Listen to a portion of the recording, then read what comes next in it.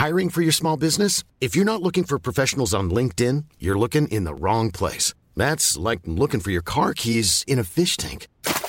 LinkedIn helps you hire professionals you can't find anywhere else, even those who aren't actively searching for a new job but might be open to the perfect role. In a given month, over 70% of LinkedIn users don't even visit other leading job sites. So start looking in the right place. With LinkedIn, you can hire professionals like a professional. Post your free job on linkedin.com/people today. Many of us have those stubborn pounds that seem impossible to lose, no matter how good we eat or how hard we work out. My solution is PlushCare. PlushCare is a leading telehealth provider with doctors who are there for you day and night to partner with you in your weight loss journey. They can prescribe FDA-approved weight loss medications like Wegovy and Zepbound for those who qualify. Plus, they accept most insurance plans. To get started, visit plushcare.com/weightloss. That's plushcare.com/weightloss.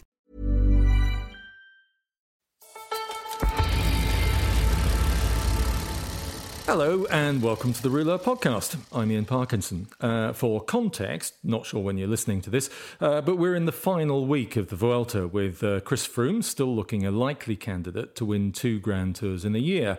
I'm with Rouleur's executive editor, Ian Cleverly, and I'm delighted to say we're joined by the actor, comedian and long-time cycling fanatic, Michael Smiley. Welcome, Michael. Thanks very much. You'll know Michael from lots of things, the TV series Spaced, from Luther, Ripper Street, Doctor Who, Black Books, loads more.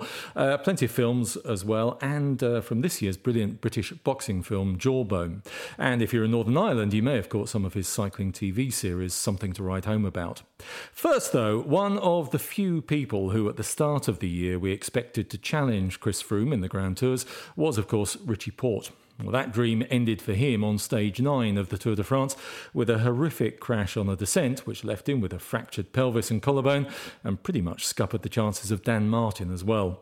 Rouleur editor Andy McGrath caught up with Richie to find out how his recovery was going. Basically, I wasn't really able to move for the best part of 5 weeks, but I'm back on the bike now, and I'd have a little bit of pain in the collarbone, scapular area, but it's all healed up really well. I'm happy with where I'm at, but I think I need another sort of 5 weeks before I can really do any intense training, because I think the doctor said that the bones basically take 12 weeks to heal themselves completely. So I'm happy with where I'm at. It's disappointing now looking back on it, but I think all things considered, I came out of the crash. It could have been potentially a really bad crash, but I kind of got away with it quite lucky.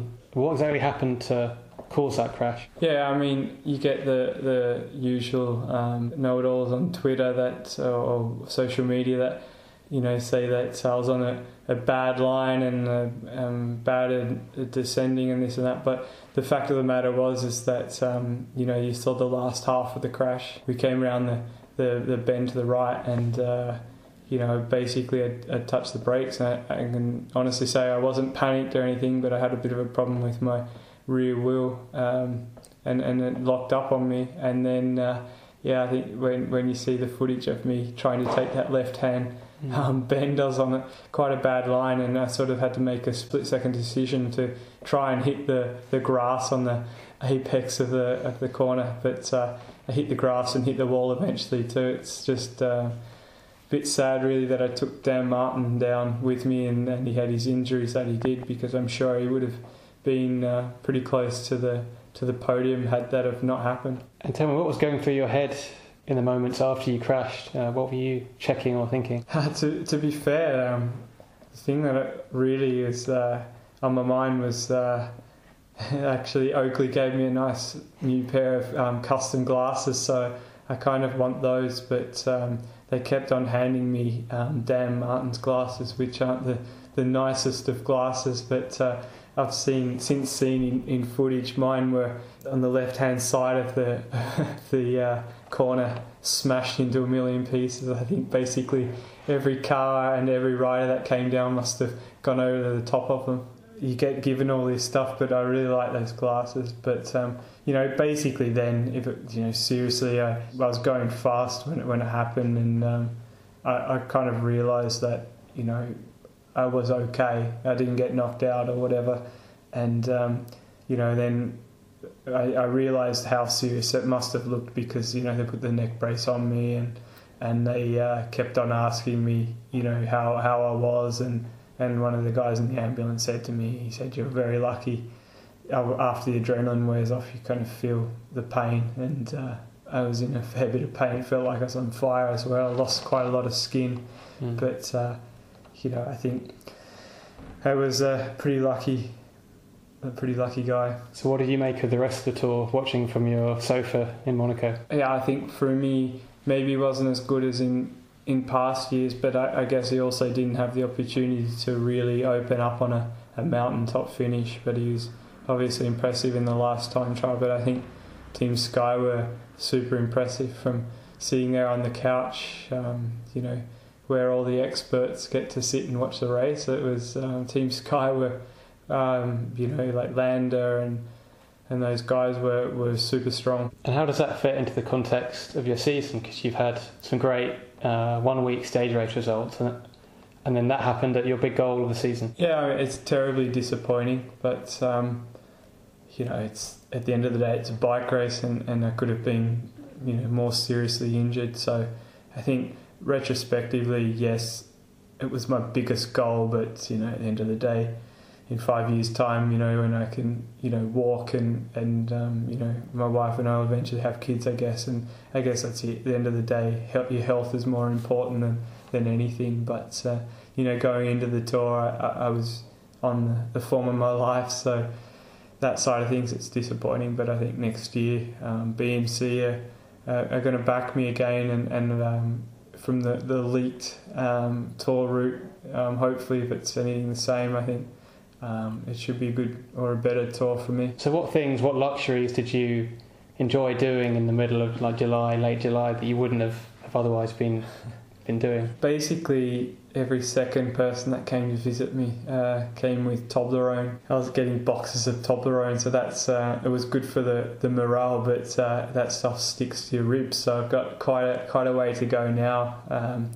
But I think one of the luxuries is probably being able to watch the race from a different perspective. I mean, it's the tour's such a pressure cooker when you're there, but to be able to watch it on the television, like, it is a different perspective. It all looks a lot easier, but it was massively disappointing. I mean, I really wanted to be there on the podium, but a year of watching the tour, it does give it a different perspective, and I think you can learn from taking the bad out of it. But it basically is just another race when you watch it on TV. And are we going to see you back racing this season? At the moment, I think, probably late October, Japan Cup. I love that race. I love racing in Japan, and the fans there are, almost as good as like the English or the Aussie fans. Like, they really get behind it and support you. So I'm hopeful that I can get back and have a good race there. Richie Porte, thank you very much. Thank you. Richie Porte talking to Andy McGrath. So, Michael Smiley, welcome to the Rouleur podcast. I described you in the introduction as a cycling fanatic. Do you think is that a fair description? Yes, very much. I'd say I'm the three sports that I love are cycling, football, and boxing. And I've even infected my family with it. So my 11-year-old son is obsessed. My wife's obsessed. With cycling or with boxing? With cycling, especially the Tour de France.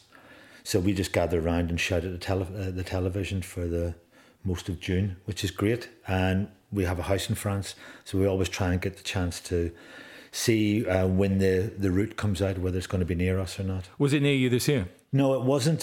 But the Vuelta was. The Vuelta went through Prague, which is the sort of nearest big town to where we are. So we went down and seen the rollout and stuff like that, and seen the coaches come in and that, and got to meet some of the riders, which was great. It was fantastic. It was really hot, so there was a lot of waiting around because my boy wanted to get his autographs and his selfies and stuff like that. So there was a lot of hot waiting around.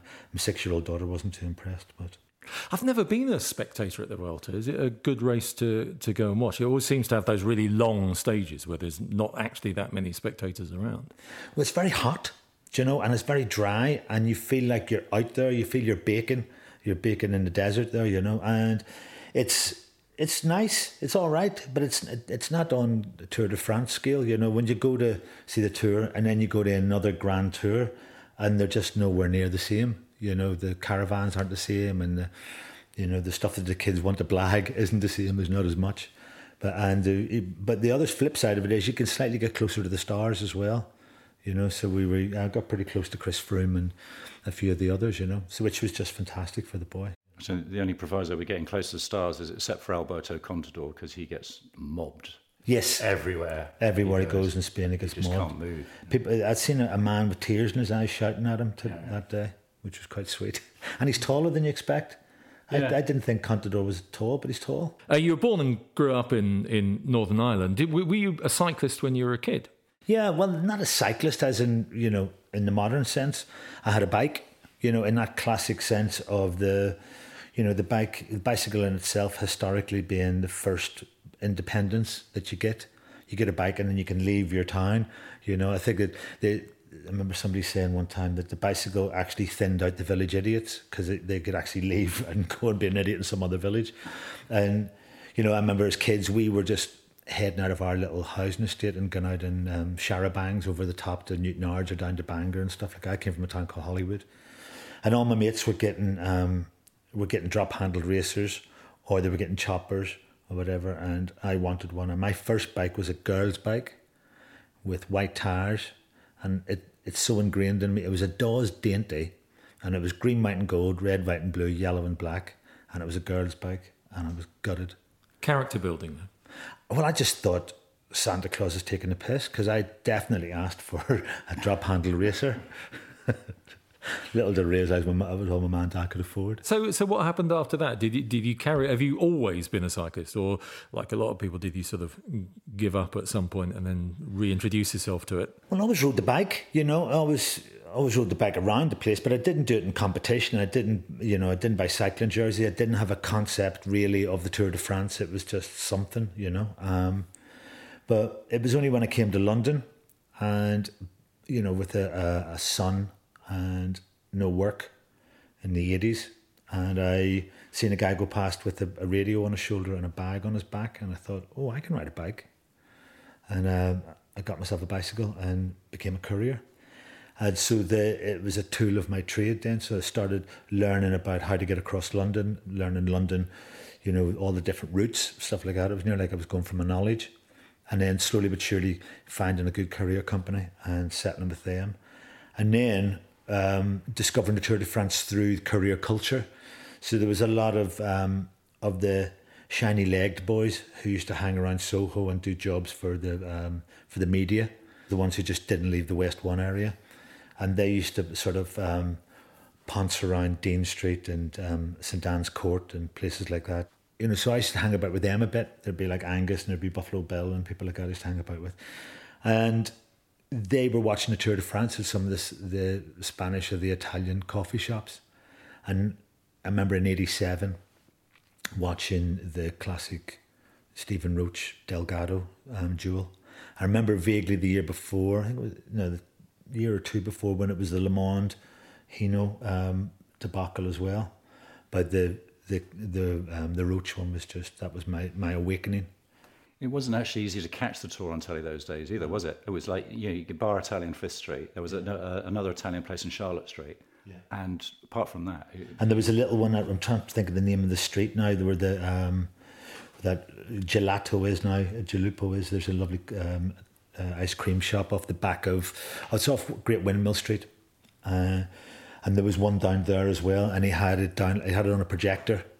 So it was all slightly out of focus and it was in the wrong angle, but you went in and watched it and it was all in Italian. You could also go to Paolo Garbini's shop in Great Pulteney Street. He was mental though, wasn't he? He was mad as a brush. It was great. You would in and you just get nailed. Spend no money. Paolo would have him shout at you for a while and then you would leave. Paolo would smoke his pipe and abuse you. Yeah. The pre-digital cycling world is just hilarious, isn't it? that was part of my love affair with the bicycle, comes from the eccentricity that sort of oscillates around this highly polished machine now. People talk about mammals, and people talk about Rafa, and people talk about, it's become super slick.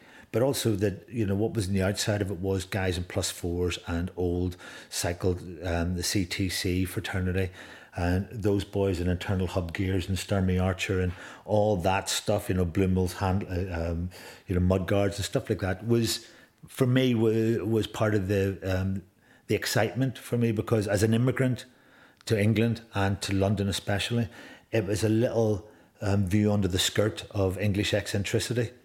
It presented itself in the form of cycling, and I found that really endearing. It helped me to endear myself to, what was part of English culture, and it wasn't well known by people, even though it was visual.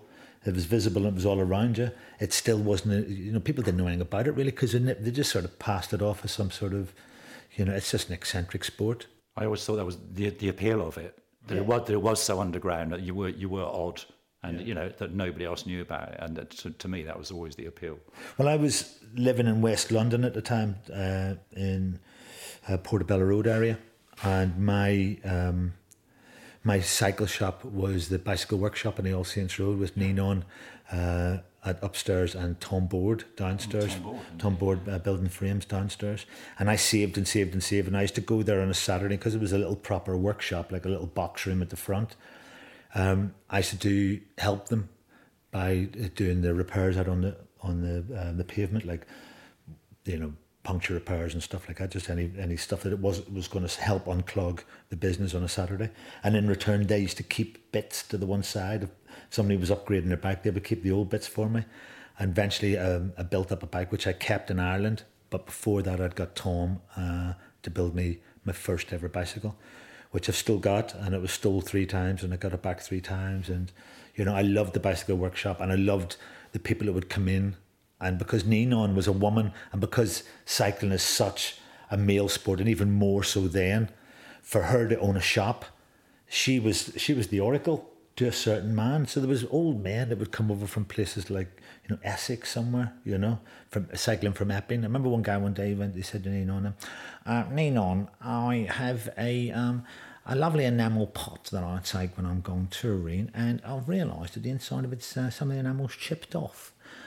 Now, I was thinking, could I hammer out the inside of it, or should I have to buy a new pot? And Nina just looked at him and went, buy a new pot. And, oh, right, thank you. And bought some brake blocks and disappeared.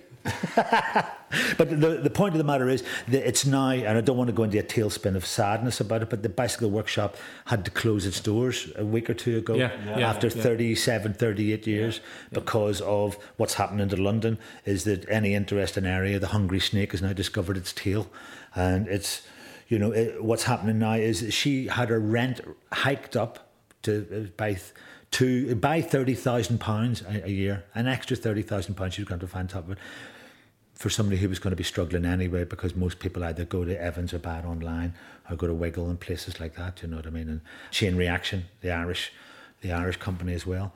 So I felt really sad because that was another connection to why I get into cycling, was through the personalities that came through her door. The courier culture has disappeared as well, hasn't it? Well, the couriers have disappeared. You hardly ever see bike couriers in London now, do you? Well, they're about, but I think they're probably not on getting paid per job. They're probably on a daily rate, and they're probably connected to a company. I think there's certain things that you can't send over the internet, and there's certain things that need to be moved around.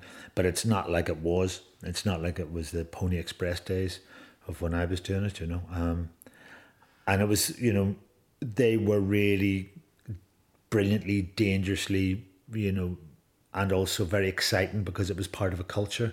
Again, you talk about the cycling culture, Ian, but then there was the cycle courier culture, which is it was a subgenre within a subgenre nearly, And then on top of that, there was a lot of young people who were squatting or were living in co-ops, and they were having parties at the weekends, and there was a lot of pubs that were closing like they are now, and they would be having, they'd be selling off the beer on a Friday night for 50p a pint, and the couriers would get to know about it and just swarm like locusts onto the pub and help them close the pub early. And those were like in the parties and the races and stuff like that. It was just fantastic. And we were talking on the podcast a month or so ago about the sort of the Red Hook criteriums and the fixed gear races, which we're seeing now, and a lot of the appearance of it has sort of grown out of that courier culture, hasn't it, from the alley cats and that? But it's the actual culture it's based on almost seems to be a dying thing. Yeah, Deliveroo's not the same, is it? Well, I'd say it's very closely related, but to the alley cats, which are slightly scary concept to my mind, but it's like kind of legalizing the alley cat concept, like putting it in a kind of official party basing. But it was like when I started couriering in '83, practically everybody was a musician, an actor, filmmaker, photographer. You could earn enough. I used to work 3 days a week. You could earn drug smuggler. Yes, now and then. You get enough in 3 days' work to fund your, to fund what you did, your project on the side. That was the beauty of it. There was a courier magazine called Moving Target. I think it's online now. And Buffalo Bill. Yeah, Buffalo Bill. And I remember, I think one of the first of those gathering of the cyclists together was there was a man who was a filmmaker. He was a documentary filmmaker, and he was killed on his bicycle. Outside, I think it was something like John Lewis on Oxford Street by a Rupert Murdoch sky-packed lorry that was lost on Oxford Street. The guy got himself lost and shouldn't have been on Oxford Street, and then done a panicked left-hand turn and killed this guy. And on the we'd heard about it last thing on the Friday night, and on the Monday morning, all the couriers met at Speaker's Corner. And I always remember there was a wreath that had been bought for him, and one of the lads had one of those brewery bicycles, that had the big box in the middle, and it's a big long wheelbase, and they put the wreath on a pole, and everybody met, and there was a speech about what had happened, and we went and we had leaflets, and we went to every junction along Oxford Street at rush hour in the morning, 8:30 in the morning, and laid the bikes down and handed out leaflets, and just stood and just held up the traffic as a mark of the death of this man. And then we hung the wreath where he was, and then where he was killed, and then we got us all the way down to Soho Square, and his daughters were there. I used to live in a mansion house, those mansion flats on Charing Cross Road, and he met his daughters, and we collected money and given to them towards his funeral, and that was the start of those sort of critical mass, political consciousness stuff. You know what I mean? And I remember being really moved by that, because it's a dangerous thing, cycling, we all know, and it's becoming more and more. Cycling now is more and more, people are getting either incredibly pro it or incredibly anti it at the moment. It feels much more polarised, much less, I guess one of the disadvantages of it becoming so mainstream is that actually it's attracting a lot more attention. Cycling is not under the radar anymore. Cycling is in the full glare of publicity. I mean, someone who's been riding for nearly 40 years in London, it has never felt as dangerous out there. And also these, because I'm an ex-courier, I tend to take the back roads. If you go into those blue superhighway things, you're getting the cycling equivalent of a BMW driver right up your back pipe and cutting you off on the traffic lights and doing track stands and standing around in his, doing track stands in his Rafa gear, and just going, why do you hate your wife and your job so much, mate? Because, you know what I mean, you're working in IT, you've merged your mortgage, you can't afford to live in Clapham, so you're living in Balham, you hate yourself, you hate your wife, you hate your job, this isn't what you saved up for. So every morning you get on your bike and you put it onto the big ring, and you become the daddy of the super highway. And it's really dangerous, because the whole idea of inner city cycling is to protect people and to help them and to segregate them so that they don't end up under the wheel of a lorry, you know what I mean? And I've seen people under the wheel of a lorry, and it's the most frightening, ugly thing you've ever seen in your life, and it scared me for days. I bumped into a Belgian pro cyclist in the city of London a few years back. I just spotted him. He was, having a weekend in London with his girlfriend, and after a little chit chat, he said, "Why are all the commuters racing?" He just couldn't get his head around it, And this is a racer, but he just like, well, we don't commute like we're racing, you know. Everybody goes slow in Belgium. And also the Belgians don't drink like the drink over here. You know, the culture's different. I don't know why the culture's different, but there's a culture's different here. You know, in the pubs, it's like a whistle's went and they've told them it's last orders and it's 7 o'clock in the evening. People are drinking like it's the last days of Gomorrah, you know. And the cycle like they've stolen the bike, you know.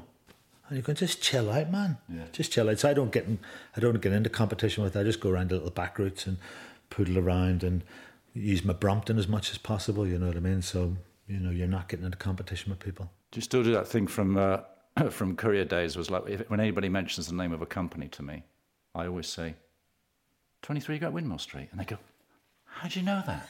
I'm like just testing if I've still got it, you know. I get mates calling me going, Wimpole Street, and I'll go, it's such and such and such and such. I get friends calling me like I'm their app for London cycling. How much of that experience did you bring into the role, which a lot of people will kind of have first seen you on in television, which was Tyres O'Flaherty, the cycle courier in Spaced with Simon Pegg and Jessica Hines? Well, Tyres came from obviously from my real life, and you know, Tyres, I was through being a courier, I also got into the early days of the acid house culture and squat parties and all that side of things, and I'd done a bit of DJing and had my decks and had my mixer and stuff, and my first marriage had broken down, and I was a stand-up, and I went to I'd got invited to the Adelaide Comedy Festival, and we all went over. There was about 15 of us went over, and Simon Pegg was one of the comedians, one of the stand-ups who was going over as well. Him and I were sort of billeted together on the flight. I was his agent, given my mobile number because I was one of the first comedians to have mobile, and so he got in contact with me, and I said, look, we're up in this pub at Heathrow, and he came and met us all. There were like Sean Locke there and Frank Skinner and Oma Jalili, and you know, just loads of us there. And anyway, we were sitting beside each other on the flight and became friends from that moment. And he had split up with his girlfriend. We ended up sharing a flat when we came back from Australia. Got a flat together, and then his mate Nick moved in. And then Simon was doing stuff with Jeffrey Perkins. Do you remember, God rest his soul, Jeffrey Perkins? One of the last great producers, one of the men who would actually take a punt instead of it having to go to some commission. He would go, and so he loved Simon, and he loved Jessica Stevenson, who's now Jessica Hines, and he loved their dynamic, and he introduced him to Edgar Wright, and it was all through a sitcom masquerading, or a sketch show masquerading as a sitcom called The Asylum. And I think legend has it, he said to them, you should go and write something. If you write it, I'll commission it. And Lunched Out became Spaced, and then because of that, I think in a sitcom you need characters, and because we were living together, and I was still had my decks up the stairs, and I was still going out clubbing, and I was still a keen cyclist, still on my bicycle, he had sat up night after night with me, regaling him with stories of being a courier. So he just went, we've written this character, and he's called Tyres O'Flaherty, and I went, that's a terrible name. And he went, and I was waiting for him to say something along the lines of, so you hope you don't mind, but we've written it and we're going to give it to blah, blah, blah, you know. And he went, yeah. He says, so would you play him? And I went, I'd love to. And that was the big break, you know. That was the big thing. Little did we know, you know. Didn't it only run for 2 series? Yeah. And yet it seems to have had a lifespan, you know, it seems to... It's a bit like 40 Towers. It's one of those things like it just lives on and on. And almost everyone in it has gone it. on to do bigger things, and there's so many famous names that sort of appear in those 2 series before they were famous. It was written with a lot of love, you know. There was and they were high on the hog with it, you know what I mean. Imagine being given carte blanche to just go for it, you know what I mean. It's like a lead out. You've just pulled away. Next minute you've got the line in front of you, and then Simon and Jessica sprinted for the line, you know, and within it, there's a lot of love in it, but also it came out at a time when there was a lot of other really top quality sitcoms coming through. Like A Gentleman was coming through, Royal Family was coming through, Peter Kay was coming through, Little Britain was coming through. So it's sort of got lost a wee bit amongst all that, the louder, more ambitious ones, you know. But what it had was a really hardcore fan base massive fan base who are very quiet and very into it and very loving, you know, and over the years that's grown and grown and grown. And I think that's the thing about being in a, if you're lucky enough to get into a series that's loved, it'll be eternal. You know, it's what, 1998? So, and I went out in 99, 2000, something like that, first and two series. And it's still the one I get recognised for. And even though I look nothing like Tars anymore, I still get recognised. I open my mouth and you can just see these people's heads just moving like zombies towards you, and then not making eye contact, then skipping off, and then coming back, and then shuffling up, and then eventually garbling. I'm a big fan of, I love Space and thought Tars would be, can I get an autograph? And that to me is just so humbling and beautiful, and it's a real privilege to have been part of that, and to bring the world of the Cycle Courier to the screen, you know.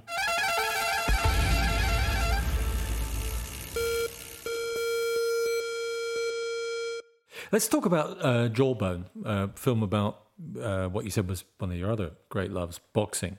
There are some strange similarities between boxing and cycling, aren't there? In terms of the type of people, the tracks, and also I guess the pressures of the sport in some ways. Well, it's very singular as well, isn't it? And even like there's boxing clubs and there's boxing teams, and it's still really you. And the same with cycling, it's still really you at the end of the day. Whatever it is, whatever your discipline within the cycling fraternity is, you know, whether you be a climber or a time trialist or whatever, it's still you. And I think I find that really attractive. My father was, the sports that my father was into were non-competitive sports, really, you know.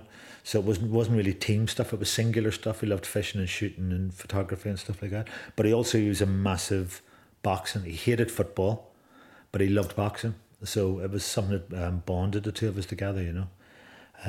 So for me, there's something nostalgic about the world of again, similar to the cycling. I look back on it with rose-tinted glasses, you know, that the great days, for me, the great days were the old days of Rumble in the Jungle and stuff like that. I remember being allowed to stay up. But also the Marvin Hagler, Sugar Ray Leonard, Thomas Hitman Hearns, Roberto Duran, those boys, the middleweight era, they were just, I was a massive Hagler fan, but also I loved Thomas Hitman Hearns. It was just something, he was like a killer pimp, you know what I mean? I loved him. There was just something about him, that long reach.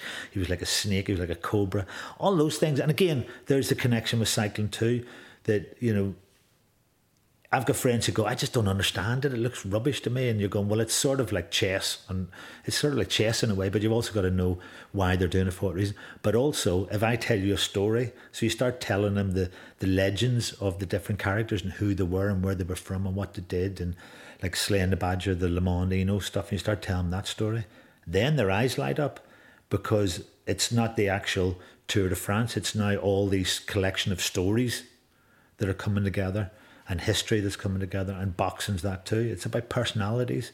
And, you know, the world of cycling, the ones that you fall in love with, the ones with the personalities, you know.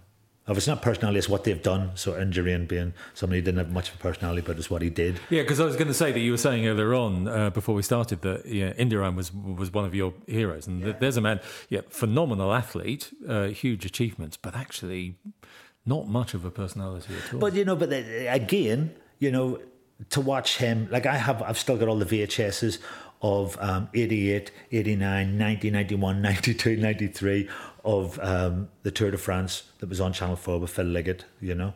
And I loved Indurain because I loved that poker face.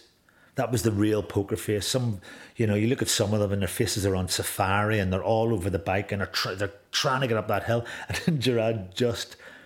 you know, he was like a metronome going up the hills, and it was just something in comparison to all the, you know, the gurning snake-like madness that was going on around him in the heat. And there he was, just you know, popping it up, just up there. He was just tapping it out, you know. So that, you know, as an actor, for example, if everybody's being really big, be small.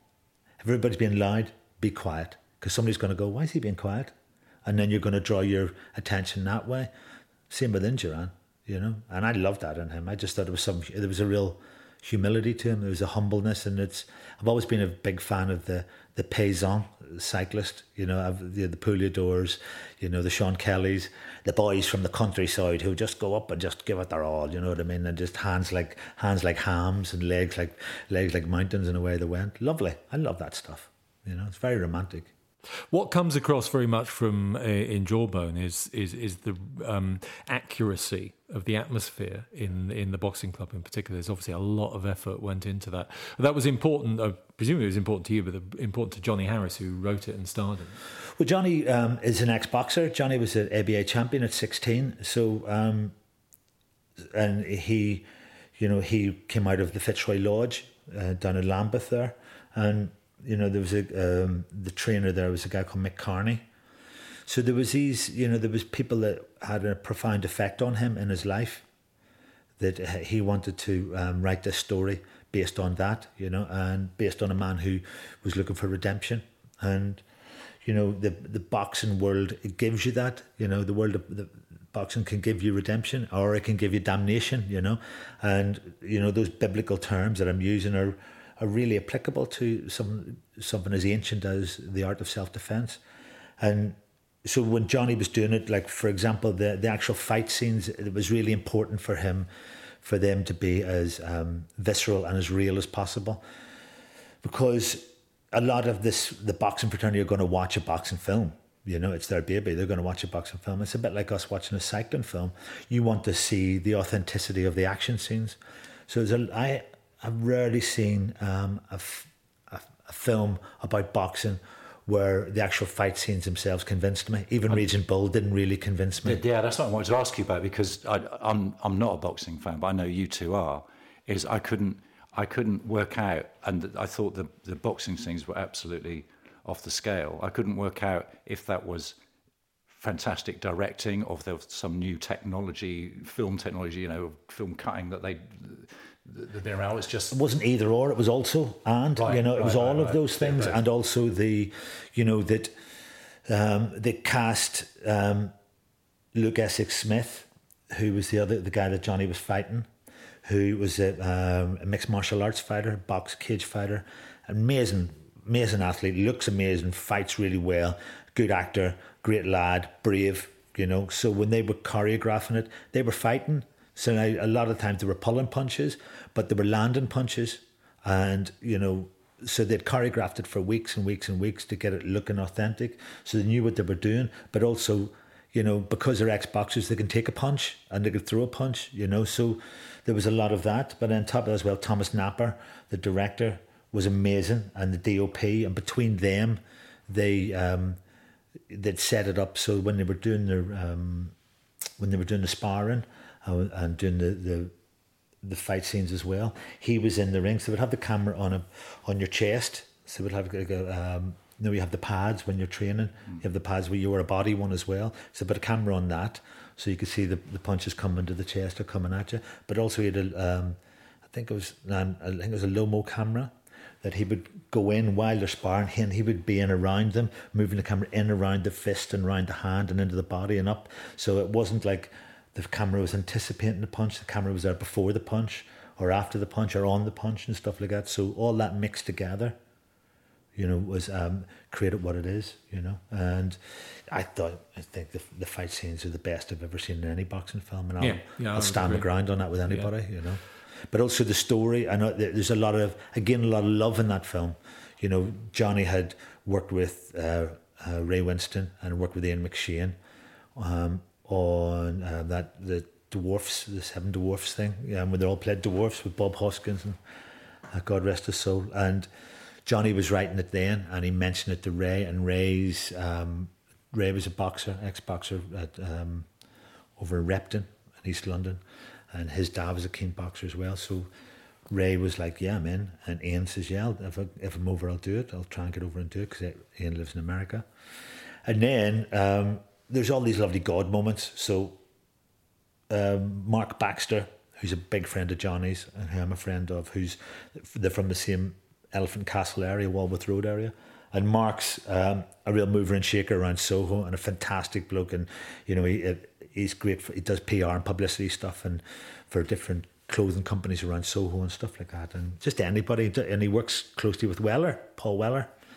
So Johnny had written, I think, half of our first draft, and wanted Mark to have a look at it because they were friends, so he could get a proper working class mate's view on what he thought was good about it. And so Bax had it in his bag Went to see Paul Weller do a private gig for, I think, a Japanese TV company or somewhere up in Abbey Road. He was interviewed afterwards and asked, is there anything out of your massive, career that you think's missing? And he went, film score. I'd love to score a film. So at the end of it, Mark gives him the script and tells him the story. And what it called, Paul Weller's father was a boxer. So Paul read it and said, I want to meet Johnny. Met him at Baratalia, upstairs in Baratalia. Johnny pitched the story to him. Paul shook his hand, says, I'm in. So then, to be able to say that he had Ray Winston and Paul Weller on board, the thing started gathering pace then, And so we also had, the gym was full. So we were making it in Stoke, and we built the gym from scratch to get the camera angles. We weren't messing around in somebody's gym and trying to set up a camera team there. You actually had the camera exactly where you wanted, false walls and stuff. And then we had 2 gyms. There was a gym from Birmingham and a gym from Stoke. So I had their lads and their champion boxers, and there's lads that were, all the top boys were coming in as extras, and we had them just training all day in the gym, and they were fantastic. If you're ever going to make a film out there, get boxers in to do it, to be your supporting cast. So dedicated, so disciplined, nothing was so respectful, so loving, you know what I mean? It was great. The only professional connection I've ever had with boxers is when I used to be a masseur, and I worked in the sports centre next to the Millwall ground, mostly doing cyclists and triathletes. Guy from the kickboxing club based there comes in and says, we've got a tournament in Eltham, in this pub in Eltham on Saturday. Will you be our masseur? I was scared shitless, frankly. I thought, these guys are thugs. I've never met such a lovely, lovely bunch of lads. And all 7 of my boxers won, but each of their opponents would come in after the bout, and they would stand, not just shake their hand and walk away, but shake their hand, stand and have a good chat. And after I managed to sneak in for a couple of the bouts, and to start with, I was stood at the back going, wincing and kind of being wimpy. By the end of it, I was practically slapping the canvas like I was watching World of Sport wrestling, going, I really got it. Yeah, I did too. I did too, because I'd always really watched boxing from afar. I'd done a wee bit at school, so I'd never really immersed myself in it like Johnny had or Ray had, for example. Because I had to build the character, I wanted to go and hang out in the gym, and I was going to hang out at Barry McGuigan's, who was helping Johnny with get Johnny ready for the fight. Actually, I'd been training him up for years, a couple of years beforehand, and it didn't work out. And Johnny said to me, look, would you be interested in going down to the Fitzroy Lodge? And I went, yeah, it's my old club. And I went, yeah, I'd love to. And I went down and I met Mark Reigate and Mick Guilfoyle and them boys down there, and they were just brilliant. And Mark was just really kind and really straight, and then I got a whole sense of, I know who my character is now. I can build, and I built it around that honour that there's in boxing clubs, because there's a lot of young men and women, but a lot of young men ostensibly, who life has fallen to bits for them out in the street, from broken families, or just going to join a gang or get into the gear, or getting chucked out of school, and they've just got no form, and they probably don't have a father figure in their life.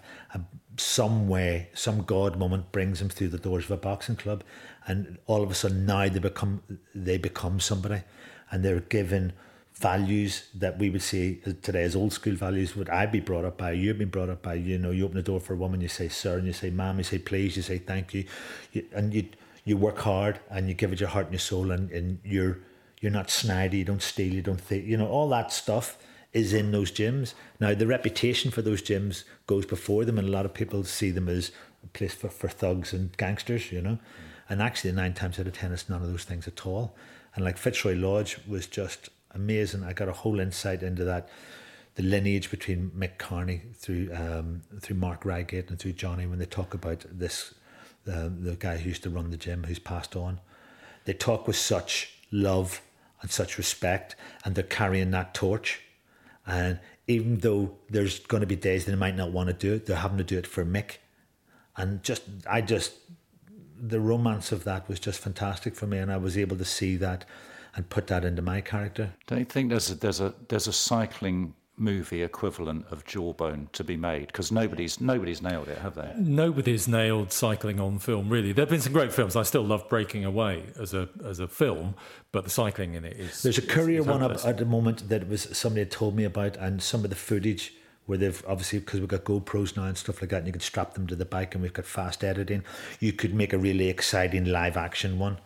But it's trying to get it's just trying to wrap a good story around it as well, you know. I tried to write a Courier one time in the 90s and presented it to the powers to be, and they weren't interested. But, you know, I still love the idea of it, you know what I mean? I still love the idea of because it's the adrenaline, and when you're in a heightened state of consciousness where you're, you know, millimeters away from bad injury or death, and you're alive. You're completely alive. You know, I used to get home on a Friday night and I couldn't sleep. You know, the adrenaline that was going through me. You know, and it must be the same for a cyclist. You know, even like Froome, who's been doing it for whatever, is still getting that. You're still addicted to that. You know, you see the ex-pros and they're fat. All of a sudden, they just can't help themselves. And that's not middle-aged spread. That's the event of the whole body going, fa-dum-fa, you know what I mean? Because they've just been living on muscle and adrenaline, you know.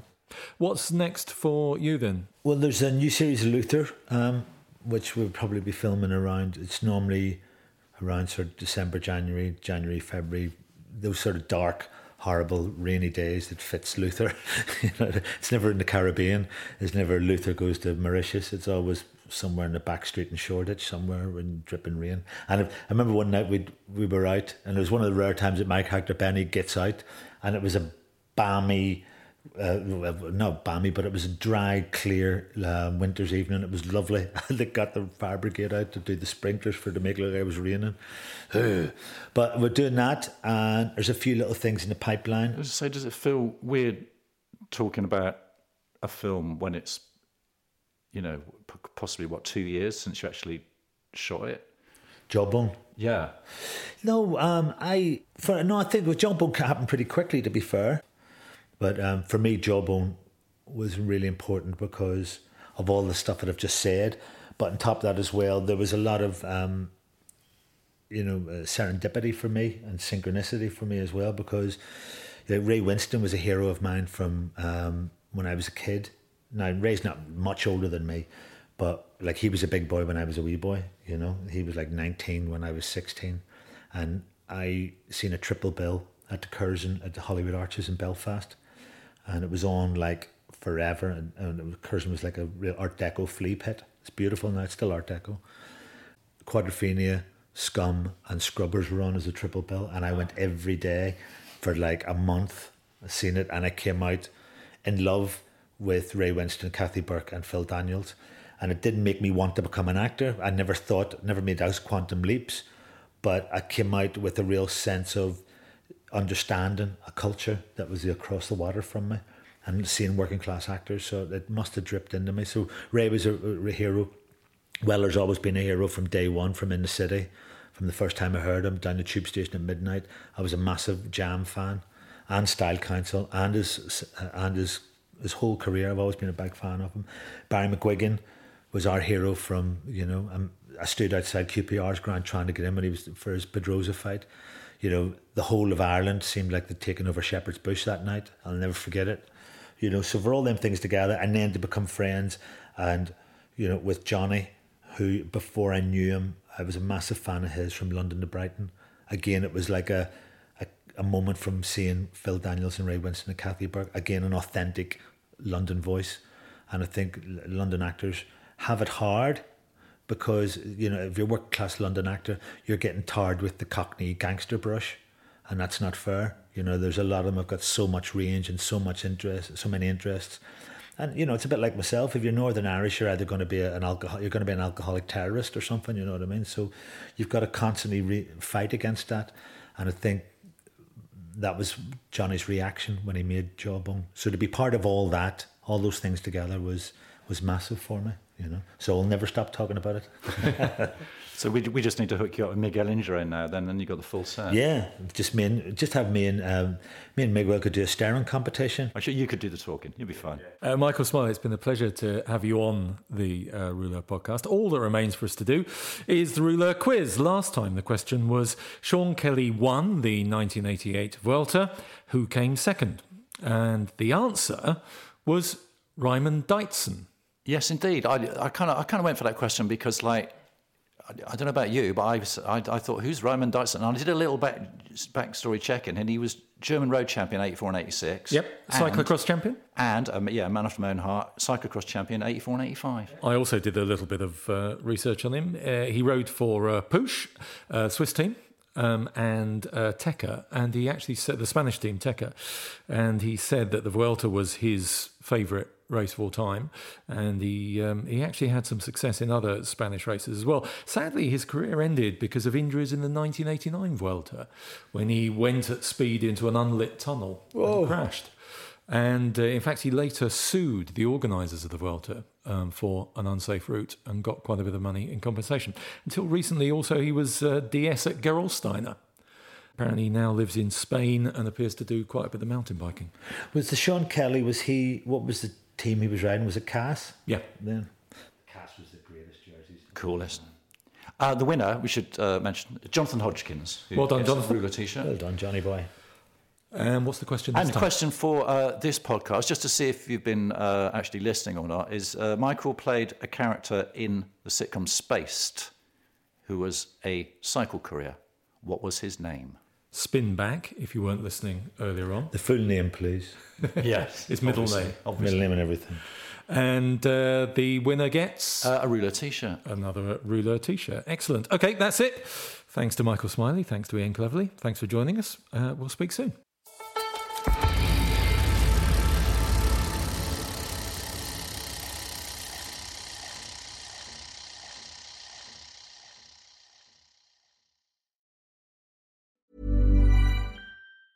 Planning for your next trip? Elevate your travel style with Quince. Quince has all the jet-setting essentials you'll want for your next getaway, like European linen, premium luggage options, buttery soft Italian leather bags, and so much more. And is all priced at 50 to 80% less than similar brands. Plus, Quince only works with factories that use safe and ethical manufacturing practices. Pack your bags with high-quality essentials you'll be wearing for vacations to come with Quince. Go to quince.com/pack for free shipping and 365-day returns. The secret to visibly firmer, summer-ready skin is here. Osea's #1 best-selling Undaria Algae Body Oil. Clinically proven to instantly improve skin elasticity and transform dull, dry skin to silky, soft, and unbelievably glowing. Rich yet never greasy, Undaria Algae Body Oil is formulated with sustainably sourced seaweed to help replenish the skin's moisture barrier, and 7 nourishing active botanical oils for results you can see and feel all over. The best part? Its signature scent. A blend of freshly squeezed grapefruit, cypress, and mango mandarin transports you to sun-kissed summer days. This all-natural scent is unforgettable. Everything Osea makes is clean, vegan, cruelty-free, and climate-neutral certified, so you never have to choose between your values and your best skin. Get healthy, glowing skin for summer with clean, vegan skincare from Osea. Get 10% off your first order site-wide with code GLOW at OseaMalibu.com. That's OSEAMalibu.com, code GLOW.